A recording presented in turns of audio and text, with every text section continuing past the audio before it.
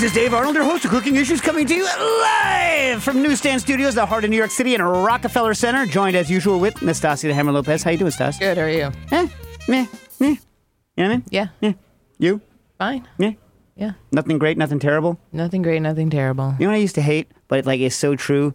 Same, what did they used to say? Same, was it? Same blah, another day. What was it? I don't know. Same garbage, another day. Also, same different day. Oh yeah. Remember Family Show? I haven't announced you yet. Hold on. Rocking the panels as usual. Joe Hazen, how you doing? I'm doing great. Yeah, I'm gonna go in reverse because she's a friend, so she can get in earlier. We have on the phones. We have Dr. Ariel Johnson. How you doing?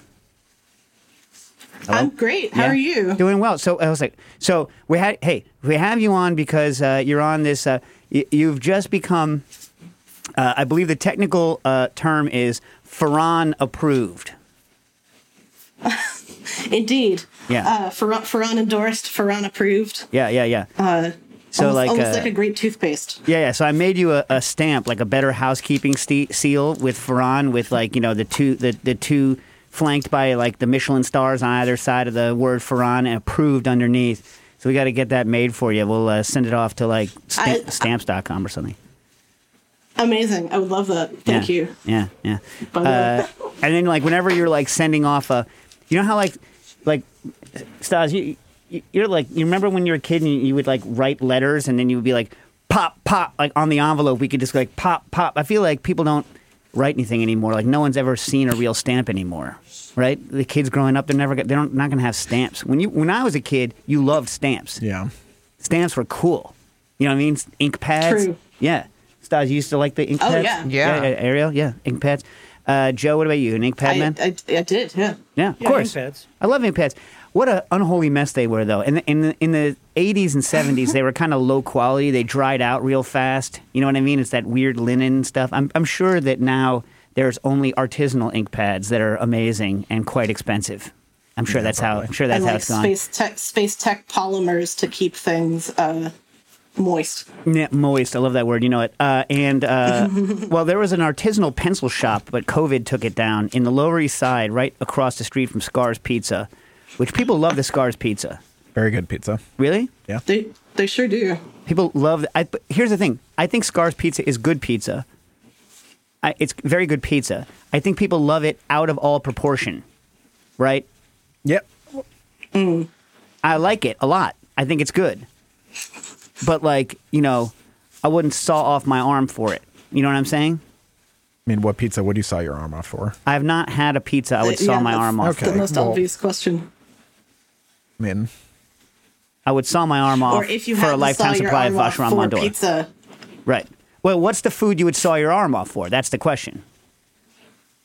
Well, is it like, are you called upon to saw off your arm and then have to choose the food you do it for? Or is it a spontaneous arm sawing that we're talking about? This is an excellent point. I haven't thought about it fully. I'm going to go ahead and say that you're going to have to saw off your arm, and therefore you get to choose the food that you then have the supply of.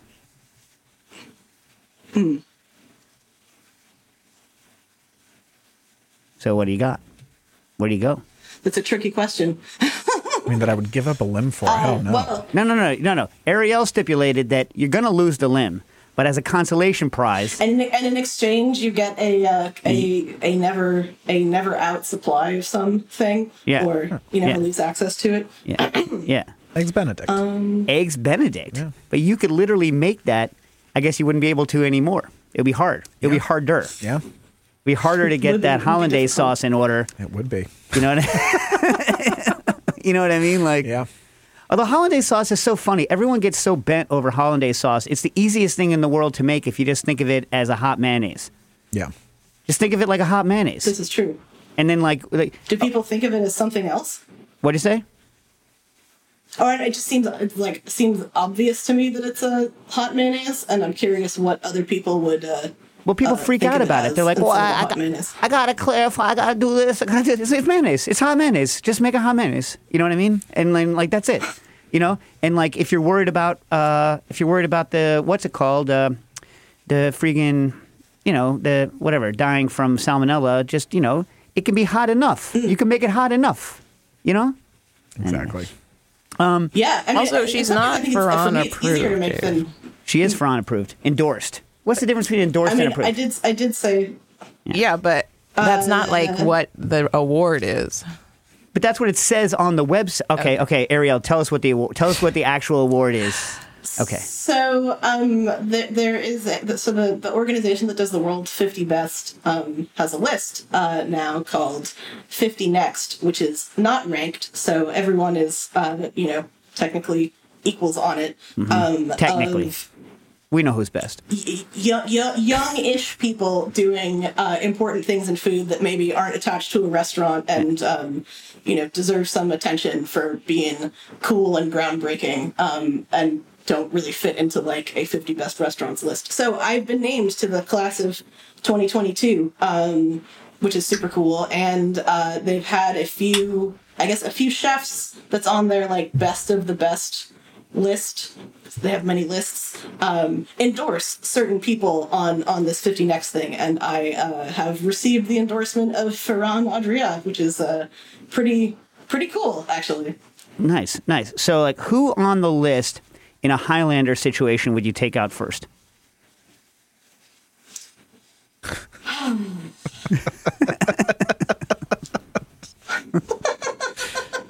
There can be only one, not 50. Only one. There can be only one. Well, I don't know all of them. But so you know what? I like where you're going.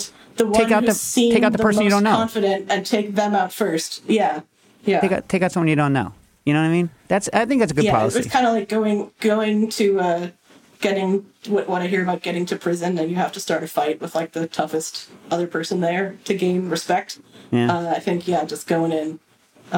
Surprising somebody, and then everyone else would be afraid of me, would be the Highlander situation I'd go for. If I went to prison and I tried that, it would go very, very badly. Bear in mind with this list, we're all like a bunch of nerds, so Right. Okay. yeah.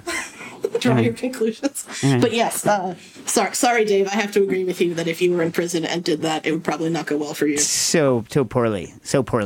Yeah.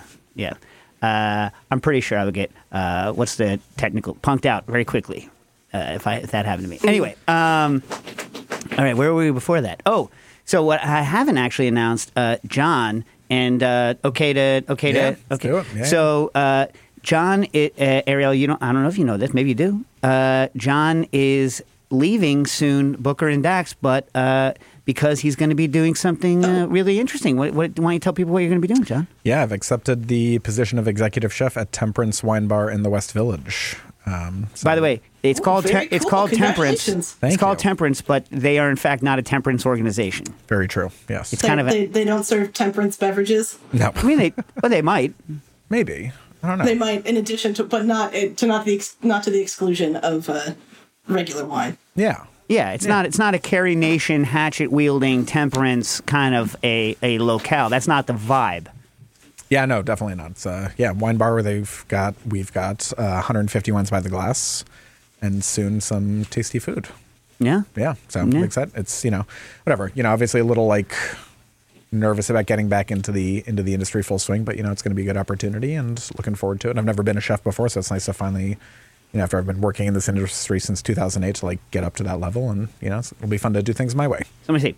So art history professor, then worked in a kitchen, right? Museum curator. Yep. Both Then, fine art and museum of food. Museum of food and drink, Yep. right? Then, with us knuckleheads. Yep. Yeah. And now back to the line. Yep. Right. So I'm trying to think of the trajectory. So then you're going to start a car dealership. Yes, exactly. Yeah, no, it's been hard settling down and finding, that's probably the only way to really make money, right? Yeah. Yeah, that's true. Out of all those, yeah, exactly. Yeah. Well, it's good to know, John, you choose big money, cash money professions. Love it. Yeah. Yeah, love being poor. Yeah. Love it. Good business. Well, congratulations. Thank you. So now, we have to, we're feverishly looking for, someone who can fill your shoes, which of course is going to be very difficult. Find someone who Appreciate can it. fill your shoes. Yeah. Thank you. Yeah. Definitely we're never gonna again. I mean, the odds of us having someone with the Connecticut knowledge that I love so much are gonna be very low odds. Small state. Yeah, I know. Small state. Best state. Dave, on the Best state. Discord, they want to know if you'd accept remote. Accept remote what? Remote John. Oh, remote John. I don't know. This is something that Nastasia and I are going to have to deal. Listen, Nastasia is going to put out the what's it called, and you're going to have to run the gauntlet of Nastasia. Nastasia, give it a typical you can't put a face over the radio, but make a noise that is like. No, I mean, I don't feel as passionate about it as when we were hiring like 3 years ago. Why? We just need somebody that's like right away. Yeah. Wow. That's you're really whipping up the enthusiasm there with the crowd. I just don't feel as passionate about it anymore. Really, I'm just kind of checked out. I'm just kind of checked out. When we we had the time and all that, but now we're like, we need somebody now. When you need cash now, like look at that JG Wentworth. Yeah, what is it? 877 cash now. 877 cash now. 877 cash now. Yeah. Why are we advertising JG Wentworth? I don't even know if they're scam artists or not. I don't know. Are they still even in business? They are still in business. Oh wow. I think that old guy. Last time I saw him was like 2 or 3 years ago. He was a bus driver singing the 877 cash now because they were doing that opera-based commercial. Like Remember a full that? opera. Yeah. I have an annuity and I need cash now. Yeah. Do you have a structured annuity? But you need cash now. I have a structured settlement, but I need cash now. It was so dumb. It was. It's so But it was dumb. so catchy. We still remember it. It's been this clearly long. incredibly effective. Yeah. Yeah, local. I think it's a local commercial, right? Like I like the They're other. based out of Pennsylvania. Oh, Apparently, really? So not that long. Well, Pennsylvania's. Come I saw on, them man. up in Massachusetts. I Philadelphia remember is seeing only it there as a like kid. an hour and a half from here. You know what I mean? The other one I The- used to the love is Northeast-ish. Roscoe the crime dog. Not Roscoe the bedbug dog. Hey, where's Roscoe? yeah. He's working. That guy, you remember that? Yeah. He's working. And then like they want to prove that they can speak Spanish. So one of the guys, yo, ¿dónde está Roscoe? He working. You know what I mean? Like I love that. As though a dog can really smell the bed bugs. You really think that? I mean, literally, they have a bed bug dog. You really think, Stas? What do you think? You think a dog can actually smell bed bugs? I think so. They have dogs that can smell cancer, so And COVID too. No. Yeah. Okay. They quote unquote Yeah. have dogs, but last time they don't actually use them for that, right? I mean, they can smell explosives. Yeah. I guess, right? Yeah. right, and drugs Okay, so let me ask you this: as a and money. as a flavor chemist, so we're gonna, Mm-hmm. which by the way, that's kind of what. How do you describe yourself, Ariel? Why don't you just describe Yeah, yourself? I'll often. Oh, hi. I'm Dr. Ariel Johnson. I'm a flavor scientist. There you go. My formal training is in flavor chemistry, but what I do now kind of like extends well beyond that too. But yeah, my roots are in flavor chemistry. But then you did a lot of practical work in fermentation as well. So bio. Well, yeah. So it's also like restaurant R&D and innovation and yeah, sort of self-trained microbiology. Yeah, Not a microbiologist, but I do a lot of stuff with microbes. You're breaking up on me, Ariel. But I noticed on your website that for the Ferran approved 50 Next list, which by the way isn't the organization Pellegrino? Are we just like sidestepping around that? Nastasia, what's the worst Pellegrino product? The water? No, well, which one of the waters? Oh, the Aquapana? Yeah, because it's what? Mouth water? Yeah, agua de boca. It tastes like mouthwater to us. And we can say this because, Stas, what are the odds we ever get on a 50 anything list? 0, a 0. Right, Stas? I guess. Checked out. Checked out. It's checked out. Okay, so as a flavor chemist, we were just talking about faking something, right? What were we just talking about? Before that, you would say, Smelling bed bugs. bed bugs. So, how can you fool dogs in an airport if you're carrying contraband? Are there masking chemicals you can use to fool these dogs? I mean, I think it would depend on what they were trained for and depend on the dog. I mean, so like dogs are extraordinarily good at smelling very trace amounts of things in the air. They have like really, really big olfactory epithelia. That's the the surface that your olfactory receptors, the things that you use to smell molecules, stick out on inside your nasal cavity, and they have like tons more receptors than we do. So I wonder if it would be less a feature of like masking the smell and more like overriding their behavior. If you could distract them well enough with something that is like a way better reward than being, getting a treat or being patted on the head for smelling, contraband fruit or money or drugs. Right. So you might need like a partner for this situation with perhaps that's like rubbed themselves down with bacon grease. That might be effective. Right. But what's the odorant? I mean, most drugs are non-volatile, right? So what's the odorant? What are they actually smelling? Well, yeah. So like when I think when you're training dogs for this, like you tend to have the like actual the actual product rather than training them on, some kind of pure compound. So it could be a situation where, like, for example, cocaine is non-volatile, but some artifact of processing cocaine is volatile, and the dog is smelling that. So it's like a secondary signal. So what I think we should do is send one. I'm not saying we should smuggle cocaine. That's not what I'm saying. But I'm saying, what about the strategy of, like, you have cocaine, and then you just like load me up, like perfume me with that volatile, and have me walk like 10 feet away from you. Right. Then I get full body cavitied, right? But I don't actually have any illegal products on me. Yeah. That's a clever way to do it. Yeah. So Wiley, and that's how like when everyone knows what weed smells like, but you're not smelling THC, you're smelling like other like volatile components from the plant that like aren't the actual drug. Right. That's why everyone carries those so vape it's like things that, on them. but dogs. Yeah. Yeah, exactly. Well, Wiley, I think I mentioned this once on the show. Wiley Dufresne, my brother-in-law, I set off a whole crap ton of fireworks one year, and they were real. They were kind of bootleg fireworks. So, like, if you go up, remember Stas in New Hampshire, like right across the border at Seabreeze, we went and stopped at that place. It's not like a big name firework place, and the guy's like, "Yeah, we get them made special for us. They're a little bit not okay." Remember? Yeah. And so I'm like, yeah, it's fine. So like we got them all and we lined them up, but like they had like twice the residue of normal commercial like fireworks. So like everything was coated in like powder residue and like little fine like unburnt metal flakes. Everything, cars, everything. So Wiley went directly from our house to the airport, and oh no, you could have snuck anything around him because like all the cops were like like right on him, like the cops and the dogs were, like and like dragged him to another room. It was like God. It was a big nightmare for him. It was a fun show though. It was a fun fireworks show. So there was that. All right. So what else we got in one of your last promote the Patreons, John? Oh, yeah. If you're listening live, you want to call in questions to Ariel, the call-in number is 917-410-1507. That's 917-410-1507 to call in here to the Rockefeller Center Studios, newsstand studios at Rockefeller Center. John, what do you got for the Patreon people this week?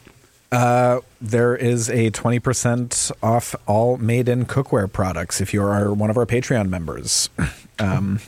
If you are not one of our Patreon members, this is honestly a excellent reason to become a Patreon member because 20% off is a very big discount, and Made In makes great products, so you should definitely do it. Yeah, so you could join, and literally it saves you money. You could join, and it saves you money. Very true. Right? Yep. Yeah. Not to mention, like, the discounts we run on the people when they come. Oh, when Ariel's coming out with a book. When is that? Coming out this fall or next fall? Next fall 2023. But you're allowed to talk about it because you mentioned it on the website. Yeah. My book is called Flavorama: The Unbridled Science of Flavor and How to Get It to Work for You. And it's basically taking, over a decade's worth of explaining useful parts of the science of flavor to cooks and chefs and saying, wow, I wish there was a book to tell you this because you're using it so creatively. And this is that book because it did not exist before. Joe, you got a lot of reverb? You got a reverb button over there? Nope. Oh, too bad. Do I have a reverb? I think Flavorama needs a reverb button. Flavorama! Like, we need, like, serious reverb. You know what I mean? Nah, maybe next time. Next, Yeah, when yeah. the Well, book, when the book comes out, I am also. yeah. When the book comes out, I'll buy a reverb pedal. Go ahead. I'll buy a reverb pedal when the book comes out, and we'll loop it through. You know what I mean? Will that be my congratulations present? A reverb pedal? Yeah. We'll just do it. We'll do it a bunch of different ways until we get it. Like, it's got to be as good as the Yonkers Raceway, like Raceway Park Sunday, kind of that level of reverb. I mean, I can give her this. Flavorama. Or that. Ooh, that's dark. That's intense.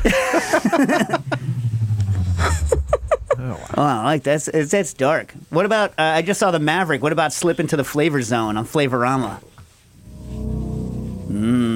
I only have dark stuff. Should I say that? Like if you're deep underwater and a shark's coming at you. Sharks coming at you.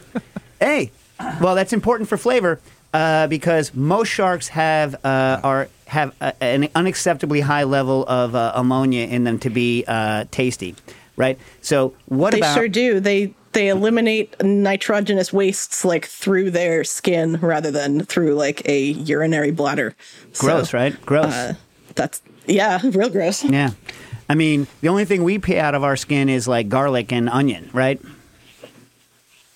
Yeah, and like acetaldehyde and some other like alcohol breakdown. Yeah. products. But yes. The smell of Sunday morning Subway, acetaldehyde, right? Mm-hmm. That's that.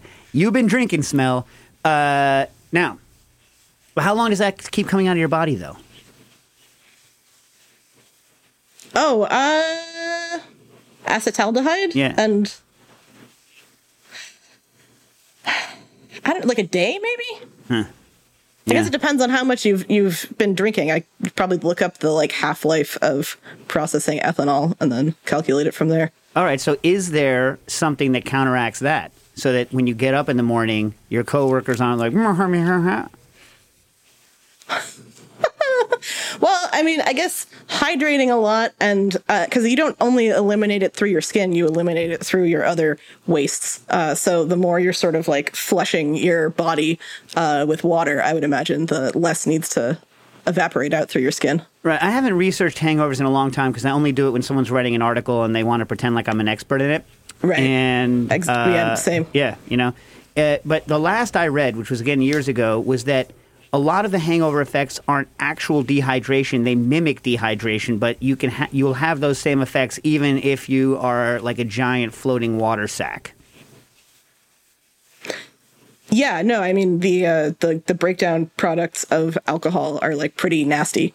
So you're gonna feel those definitely. Yeah, you ever So it's not just dehydration. You ever test that anti-alcohol pill that Paul Adams, friend of the show, Paul Adams, was trying, where he came to existing conditions? And how many cocktails did he pound, Stas? It was something absurd. Oh, like the whole menu, I think. It was ridiculous. He took some sort of like, I guess something that either like, I don't know what it did. Like, I don't know what it was, but it was something that like vastly accelerated the alcohol breakdown rate. And yeah. I mean, he just powered through the freaking cocktails and walked out. It was nuts. Yeah. I mean, remember, Paul's also the crazy guy who got me the anti-fizz pill and ruined my whole... Remember we drank that freaking wine, the sparkling wine, and he ruined it with that freaking pill? Yeah. God. Was this something that turns off your like carbon dioxide taste receptor? Or Yeah. It's the famous. It's the famous mountain climbing drug that you take that ruins the champagne for you. It's unpleasant. Well, but okay. So this drunkenness or processing pill. So you don't get as drunk, but like, does it accelerate the like metabolism of the nasty stuff that happens when you metabolize alcohol, or does it just remove your ability to like enjoy being drunk?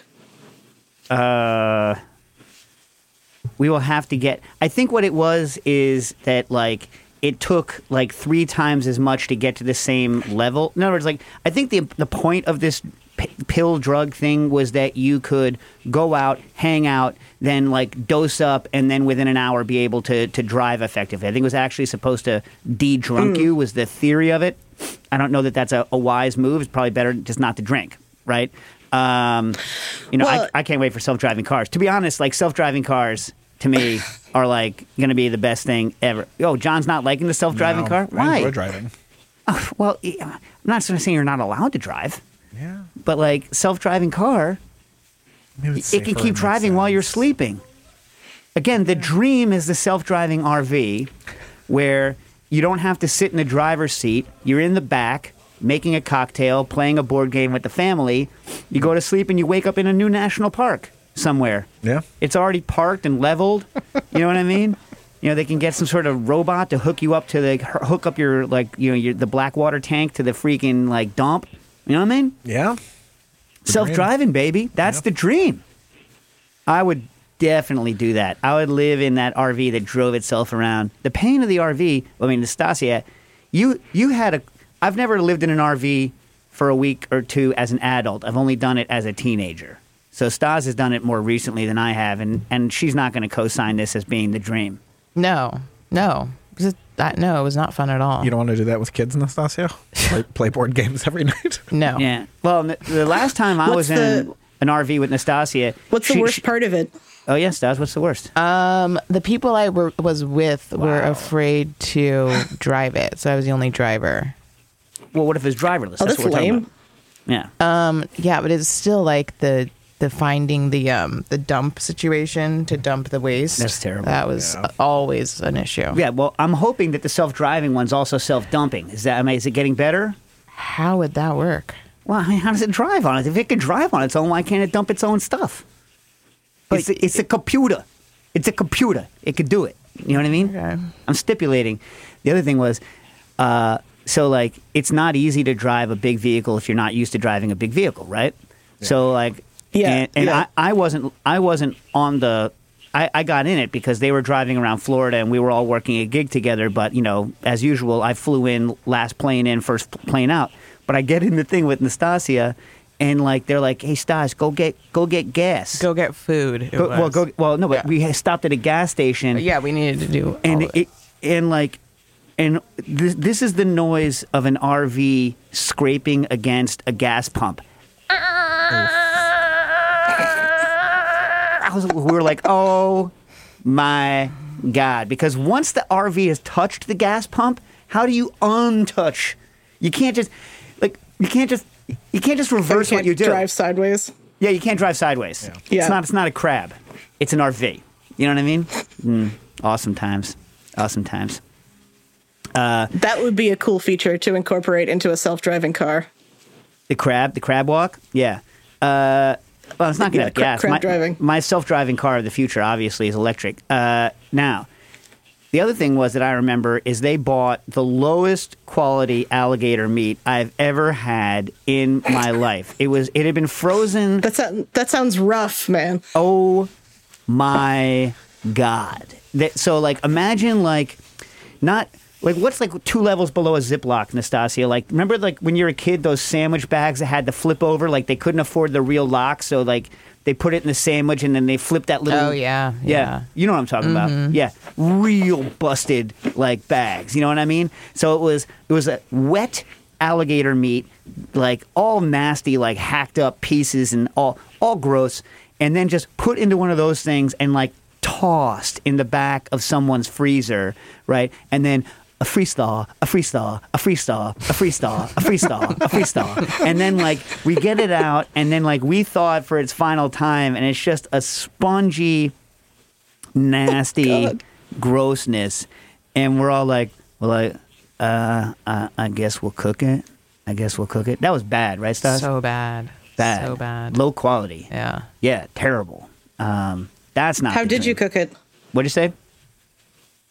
Oh, how did you cook it? I'm curious. Faced with awful circumstances such as this, what's your strategy? Yeah. You're clipping up a little bit on me here. Hey, Joe, should we have her call back in or no? Because I have a question I'm also for her. recording All on right. my computer, so I right, can so just for- send you that So at for the end. all right, so Jack can put that in later. All right. So here's a question that actually someone had. Oh, we're going to get you and Paul on to fight it. Actually, here's what we'll do. No matter what John's doing, maybe he'll come back. Maybe he'll bring some wine from the wine bar. Maybe. Stas, are you liking this so far? I know what, like, I don't think that's possible with any restaurant situation, but sure. What do you mean? to take inventory to a. No, but we're advertising the thing, or we can buy it. Jesus. Okay. God. Like, and we'll get Paul to bring in his magic pills, and it's impossible to do an A/B because you can't have the same person against themselves with and without the medication, right? Well, you'd have to do like a crossover study like they do for medical trials. Where like I give it to, and you don't know what you get, and we have to do it like 3 times. It seems complicated. Yeah, exactly. Yeah, and so well, science is complicated. Don't know what to tell you. If it was easy, anyone would do it. Yeah. Well, why it's also complicated, but why is most food science so terrible? Well, food science, the term food science sounds like it should be science that you do on food, and food is like a great, amazing, huge thing that we all love. But in practice, food science means industrial food science. So the only questions that really get funded are things that help make money for very large packaged food companies. Right, So, but even those studies I find are often really, really bad because in their effort to control, Are you talking about like nutrition studies? Because that's not food science. Those are also bad. No, I'm talking about literally where they're trying to figure out the best way to cook something. Their controls are almost always bad because in order to control only one variable at a time, they have to all of the variables are interdependent. Right? So, thinking you can just control one variable and actually figure out what the hell's going on is wildly inaccurate when it comes to actually cooking in most instances. Yeah, I mean, there are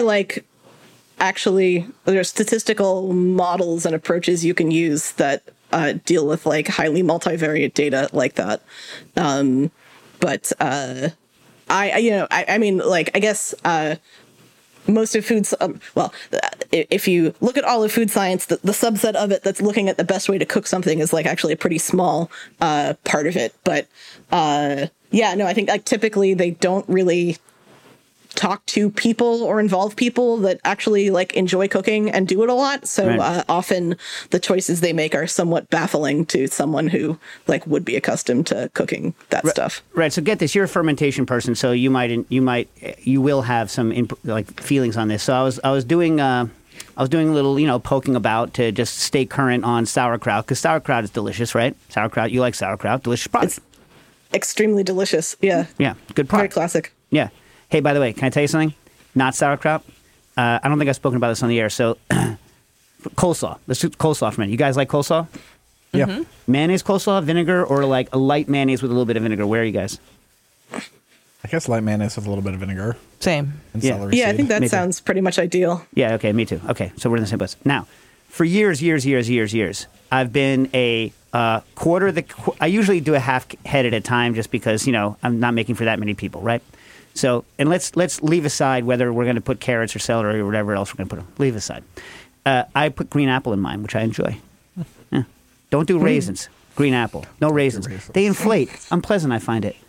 What am I, Yoda? Anyway, so so for years I cut the cabbage into quarters, then chop out the what do you call it? The stalk, and then shave. Right? The core, yeah. Yeah. Well, first I'll usually do almost like you're doing amancé for onions. I'll cut one line down the middle and then shave so that you have quarter. Not super long strands of cabbage. Yeah, not super long, but not tiny either. Yeah. But okay. Like confetti. Yeah. I bought a Salad Master. You guys familiar with the Salad Master? No. The Salad Master food machine? I'm not. Oh my God. So in the 20s or 30s, there was called the Grisker. They made the first one that's like this. And it's the very first cone-shaped, handle cranked, grater shaver cutter, right? And then they got knocked off by the Salad Master Corporation out of Texas. I don't know where. I'm going to say it's Plano. It's probably not. Anyway, so it's it's just this base that clamps down with a big old handle on it, and you can either put it into this one section that acts like a chute, that acts like a cheese grater, or you can literally just jam the food into the wheel because there's no protections. And they still make it manual. And I got one of these things to test it, and I have to say I like it. I only use now my Cuisinart for, I I only use it for like, pestos and pie crusts and stuff like that. Because I use this Salad Master so fast. I had to build my own base because I don't like the bases that they have. Because you know me, I hate suction cup bases. Do any of you like suction cup bases? They suck. They don't suck. That's the problem. They blow. They never stick. Have any of you ever had a suction cup base that works? They're pretty lowest. They're like lowest common denominator because I guess some people have counters that don't work with clamps, but no, they're not a good solution. Well, I find. that's the other thing is that the only clamps that people give you are those ones that are like with that little with the where you have to turn it a million times and then it grinds into the thing. It's a new world. Spring clamps. It's a new world. Just ship the thing with a base that can fit down on the ground and spring clamps. And then if you don't want to use the spring clamps, then like give you a non-working suction cup so you can pretend like you can work. But no one has done this. No one has made the good base yet. You know what I mean? How much does everyone hate the pasta machine base? Because the pasta machine base, you can't even really reorient that little clamp thing. You know what I'm talking about? Yeah. Nastasia doesn't want you to have the pasta machine no, base because she doesn't want you to make the pasta. That's true. Yes. You know what I mean? She's like, I designed that base so that you would never use the machine. You know what I'm saying? She doesn't have anything. You don't have anything against the company making money. You just don't want people to actually use it, right? Yeah. Yeah. That's a garbage clamp. Garbage. Anyway, so I took the Salad Master. So here's where I'm getting to the point. They have a shredding disc, right? But I've started to go nugget. What do you guys think of coleslaw nugget? What do you mean? You like Can you cube elaborate? up the cabbage? So like the pieces of carrot and cabbage are like the size of like an Advil liquid gel. But thin, obviously, because there's cabbage. You know what I mean? So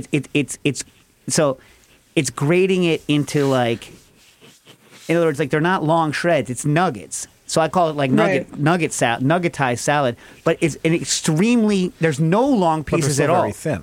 What? It's all still very thin. Well, the apple pieces are like what is that? The apple pieces are maybe like a little under a quarter of an inch in like depth. 2 That's the maybe like a quarter of an inch is the height of the scallop that the nut. So it's basically like a scallop shaped cone, right? That doesn't do waffle cuts because the scallop goes all the way to the bottom. So it's not cutting. Imagine like a very large waffle, like a wide whale, but in nugget form, because they go back forth, and it rips through it. And I think the nugget. I'm for it. No long pieces. Here's another thing. This is unfortunate because it's almost the best thing in the world. You ready for it? Ready? So you got this rotating cone, right? Mm-hmm. You're feeding the celery into the rotating cone, and if you hold it with the ribs up, most of the ribs don't make it into the salad. The nuggetizer grates and then leaves the ribs at the top, and you just pull the ribs off, which is freaking genius, right? So it cuts around the strings. Yeah, these strings. But here's the problem. Oh. It's not 100%, and when the strings do snap and they end up in the bowl, it looks like you've dropped a hair into it. Because it has stripped them, but then gross. it breaks, and that's hard gross. Yeah. So I currently still chop my celery by hand. By the way, when Do you you, chop, do you remove the strings first yourself, or no, fine crosscut, or as you're going? Oh, yeah. okay. No, it's fine crosscut. The strings, I don't find the strings are unpleasant if they're under, if they're short. if they're Yeah, very short. yeah. So when you're chopping by hand, you can guarantee that every cut's a crosscut. You know what I mean? So anyway, Yes, exactly. So nuggets. It sounds kind of with the string removal. It sounds kind of like how you make linen out of flax stems, where you Is that actually how they do it? I thought they keep beat the long... it. They beat it, right? Don't they beat it? Or they have to? They beat it, but you beat it kind of like around the long strands that actually become the linen fiber. So I wonder if you could make like linen and other cloths like it are called bast fibers. Yeah. So I bet you could save the strings from celery and make a celery linen out of it, a bast fiber. That sounds like textile. a lot of work. That sounds like a lot of work. You should do that. Yeah, you know what? Anyway, look, I always think about I look at the linden trees because there's linden trees all around here, and those have bast in them but just imagine beating, just sitting there. Imagine your job. Yo, John, go beat on that tree. Go beat the hell out of that tree. No, thank you. How about John? Where's the radio show located for a couple months? What?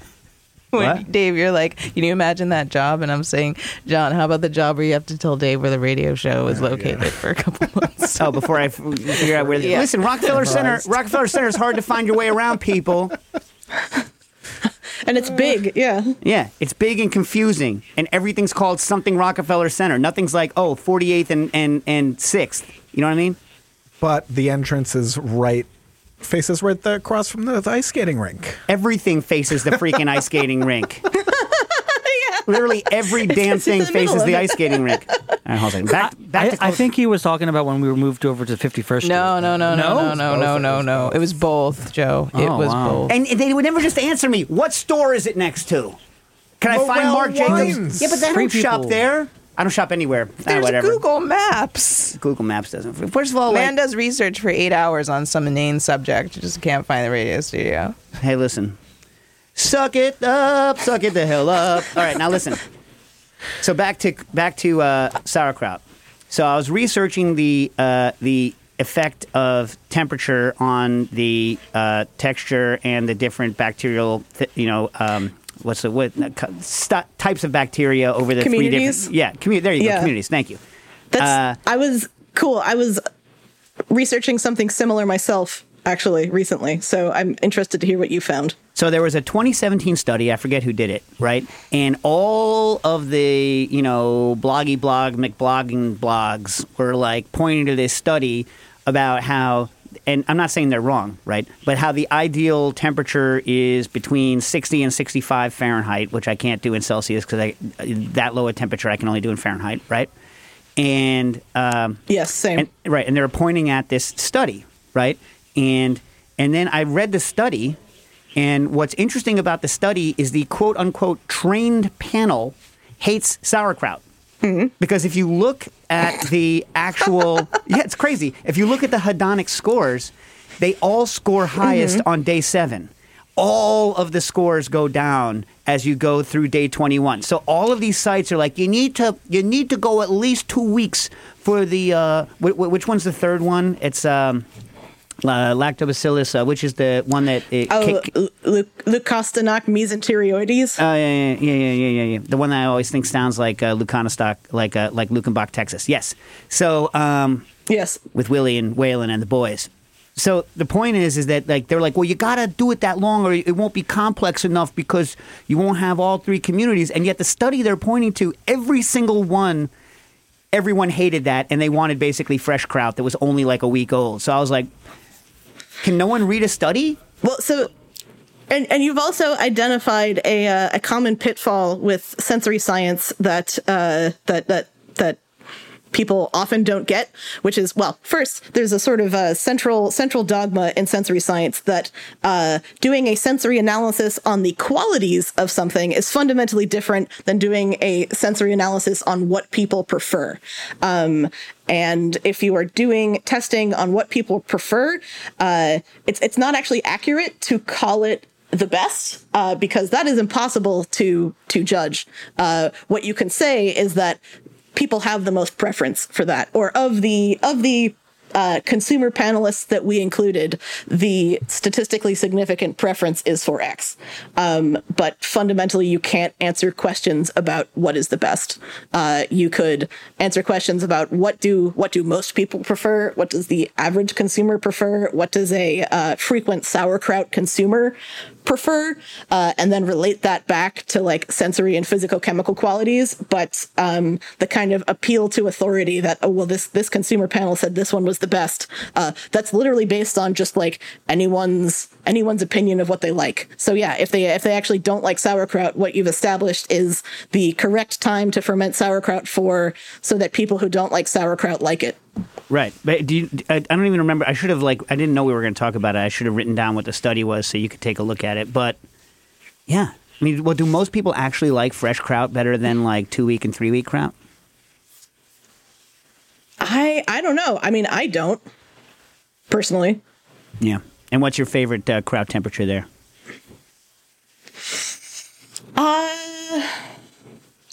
like I don't know that I would need it to be held at like 60 to 65, but generally a cooler temperature leads to like slower metabolism by the microbes and generally more complex flavor development, I find. Well, at what temperature do you think you get more of the risk for softness? And is that risk for softness increased by vigorous? Because I do a lot of some guy who looks exactly like Senator Grassley just walked through. If it was, can you imagine what we would do? Anyway, so like that'd be crazy.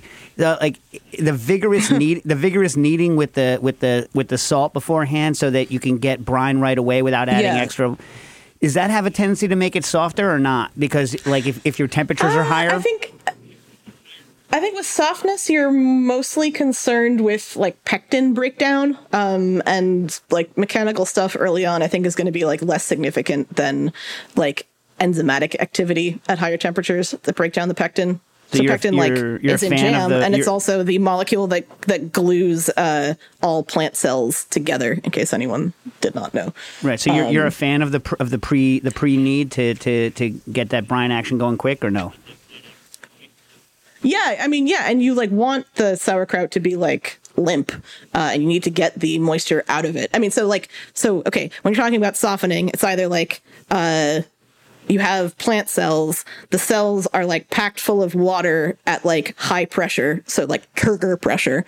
So if you like remove some of that water, the pressure goes down and the like plant tissue gets limper. So that's like one way to get softness. The other way is if you like then physically unglue the structure around those cells, which makes the like solid part break down. So I think what you want is to like remove water to get this like internal pressure down and get some like limpness but bite without getting too much action of like dissolving that pectin.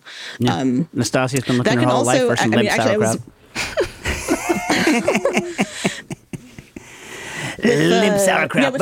I've also read that with both sauerkraut and things like cucumber pickles, if you have molds on the vegetables at all before you brine them, the molds won't grow once they're brined, but like they have pectin degrading enzymes that then, if you like hold the temperature too high, will soften it. I couldn't hear what you're saying. I couldn't hear what you're breaking up. Is what you were saying that there's endogenous pectinases because of the mold? Is that what you were saying? Because they're fungi?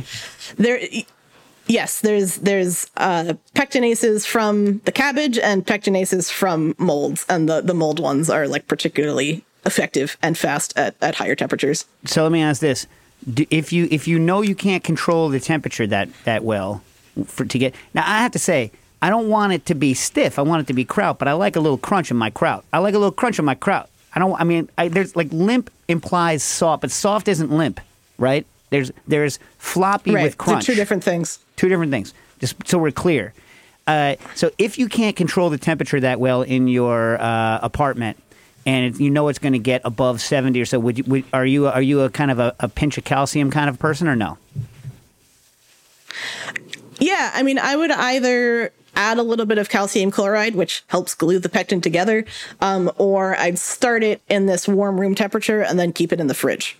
So you have like a very long, slow fermentation, which is kind of like the strategy that a lot of people use with kimchi traditionally.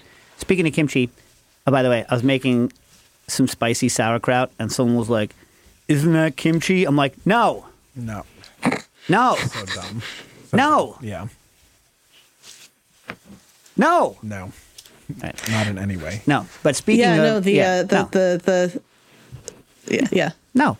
Now, simple and stupid definitions. Yeah, very annoying. I have to say, everyone likes the look of purple cabbage kraut, but I really prefer green. I do.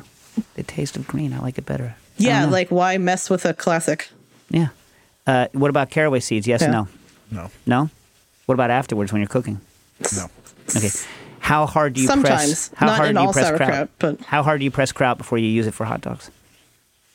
I like a lot of sauerkraut, and I press it as hard as possible. There's nothing worse than a soggy bun. Soggy bun. So sad. Oof, yes. Can we protect the bun from the sog? We need if you had a film. hydrophobic barrier, a film of perhaps butter or mayonnaise could do the trick. Yeah. I do like, that's the thing. So like, people, they freak the hell out when you can tell them you're going to mayonnaise their hot dog. But I think maybe a slight hydrophobic coating on the inside of the bun is going to stop maybe some of the dreaded sog. That's if I think. Well, if you it's really like putting squeeze out mayonnaise the on a kraut. sandwich. That's like the I like an the role of the absurd place. amount of kraut. In fact, I also like a lot of mustard. I can add enough mustard to a hot dog to almost sog out the bun because I like mustard so much. But I'm also mustard and kraut. I don't really think. I mean, I like everyone else's idea, but like to me, like a hot dog, mustard, kraut. Agreed. Yeah. Yeah. I realize Delicious. that's not what people want. They want to have all like other kind of stuff on their. I mean, that's good too. But Yeah. always come back to mustard and kraut. Yeah, if someone said to me, if you were like, you're only ever going to have one hot dog again in your life, I would say, please make it with mustard and kraut. You know what I mean? Yeah. Agreed. Yeah. yeah. Hydrophobic coating. All right. 910, what do you think? AG? AG? Aggie? 910th Aggie? 910 Aggie? 910 a G? Yeah, I don't know. 910 a G? They'll know. All right. They'll know. They know. Yeah. No. So this is a question actually that I texted you before, and so since we have you on, I will read it in its entirety and see what you say. Since they seem Wait, to me? You texted me? yeah, like months ago though. Don't worry about it. Not recently. Yeah. Okay. Okay. And don't worry. The question is for anybody out there. You just happen to be the best anybody. All right. I have 2 chemistry degrees. I don't. This is 910 a G. I have 2 chemistry degrees and a huge interest in food. I looked into a cross-section of chemistry and food and stumbled upon the flavorist position, but it is notoriously difficult to get your foot in the door. Yeah, tell me about it. There's only like 100 of them in the whole like world, right? Or 200 or something stupid. Some small number. Yeah, it's right? It's like Having being a job as a movie reviewer. yeah, it's like it's some sort of like Harry Potter wizard thing. You can't get that job if you're what do they call them? The Yeah. people who aren't that muggles, right? Muggles. Yeah. Does anybody have any advice for someone in my position? What are some other food science jobs out there? Thinking about working with flavors and how they interact would truly be my dream job.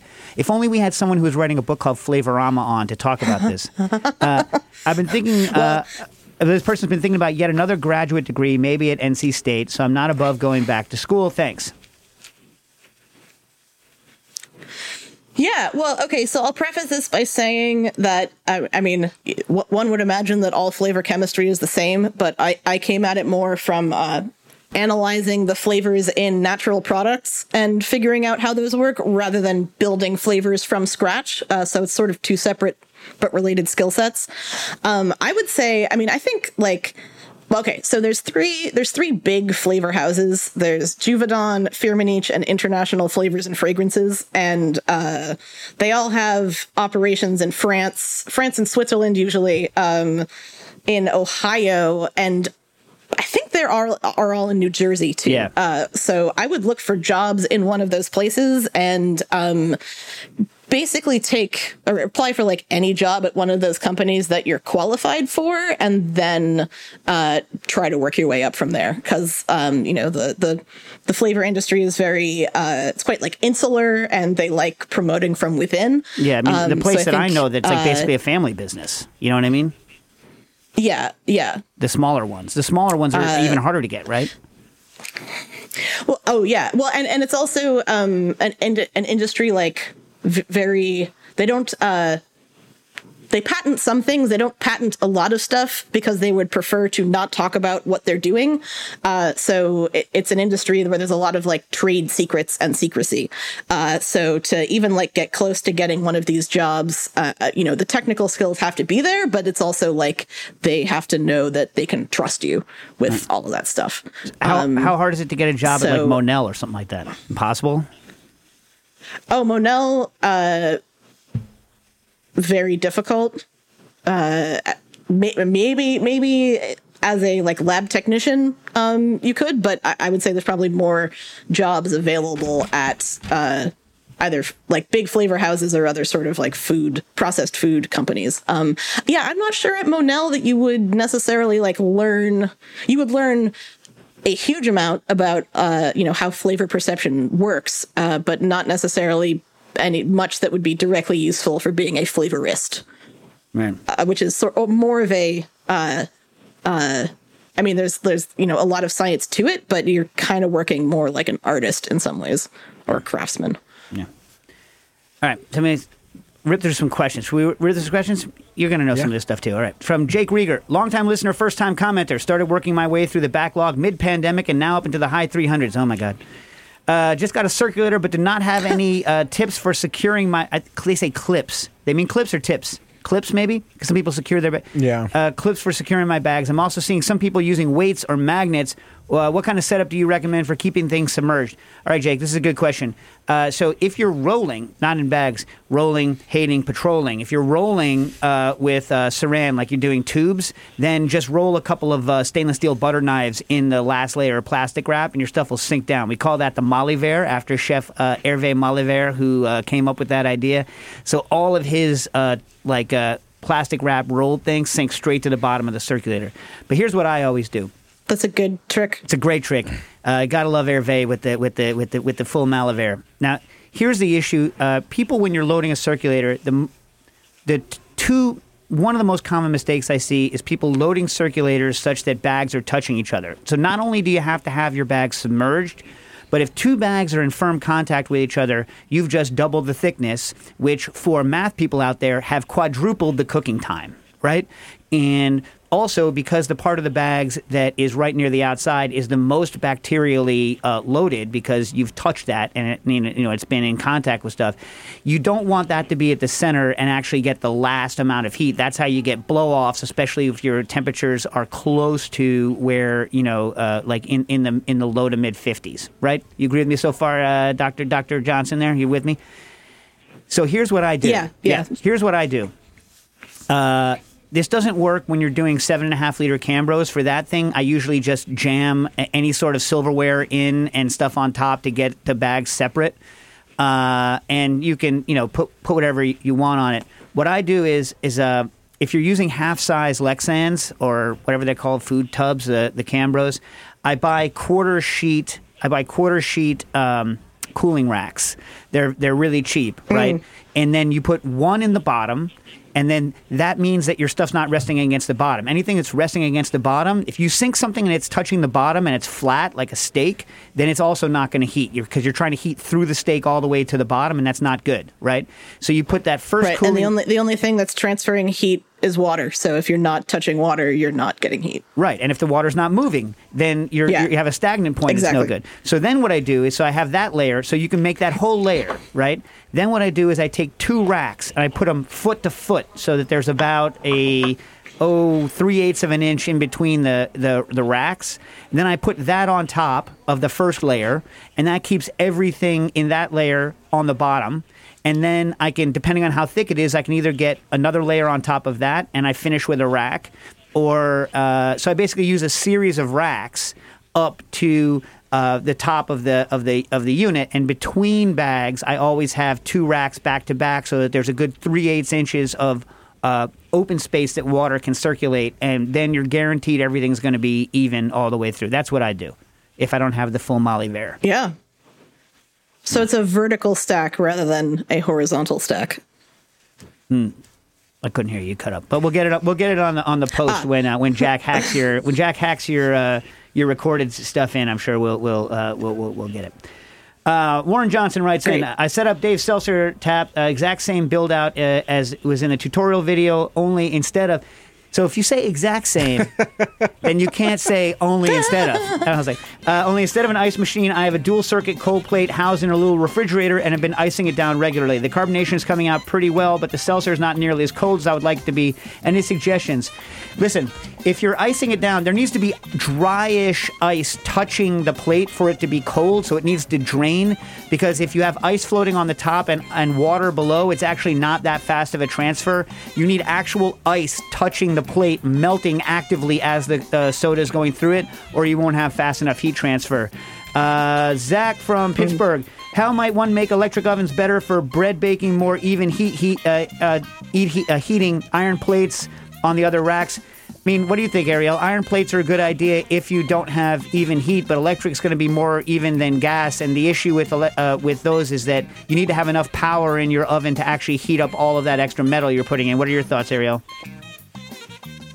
Right, yeah. I mean, so heat sinks leading to better radiation of heat, is a great idea. I mean, you would just have to preheat probably with your broiler for like a very long time to get it up there, or get something you could heat up on the stove and then put inside the oven. Yeah, I have to say I've been running a bunch of tests with very low thermal loads with bread. So like just, using like a very light thermal mass, like cloche situations. And I'm getting some good results. So I don't really know where I feel anymore. Rebents right in and see whether Ariel, you have anything of this. I've got about 200 lemons. They range from normal lemon shape size content to freak enormous, mainly pith and seed monsters. That's what we're called, right, Stas? Mm-hmm. What would you do? We're thinking to keep all the pretty ones with juice to use as lemons and somehow process the rinds to make a syrup or limoncello or something. Time intensive is great. Labor intensive, preferably not. But life has truly given us lemons. So what they should do is suck on lemons. Now, what do you guys think? Stas, you had your limoncello experience with your dad, but It was okay. It wasn't that great, right? But it was a good bonding experience, no? Yeah. All right, what do you think, Ariel? There's a limoncello technique I like a lot that I think it's from Giulio Batali's books, this Italian food writer, where instead of submerging the lemons in the alcohol, you get a very large jar that you can squeeze, close shut, and hang the lemons above the alcohol. So you believe in that technique, huh? It's a pure vapor extraction. So you get very little bitterness and very, very clean and extensive extraction of the volatiles. You're the first scientist that has co-signed that, which is good. I've never tested it, so it's good to know that is Ariel approved and therefore also Ferran approved. And then we're out. Wismer asked a question about Not the miracle berries. transitive property of approval. The transitive property of approval, right? So therefore, Ferran has approved that limoncello technique. So, Rebents, if you're making limoncello that way, you are transitively approved by Ferran Adria. Wismer, we're going to get to your Miracle Berry question next time, although we're not going to be here next week. Next week is the 4th of July. Happy 4th of July. Go vote in your primaries today. And we will be posting the Patreon people already have it. We'll be posting it on YouTube for the 4th of July instead of a live episode. Ariel, thanks for coming on. We all can't wait for your book. Thanks so much for having me. Cooking Issues.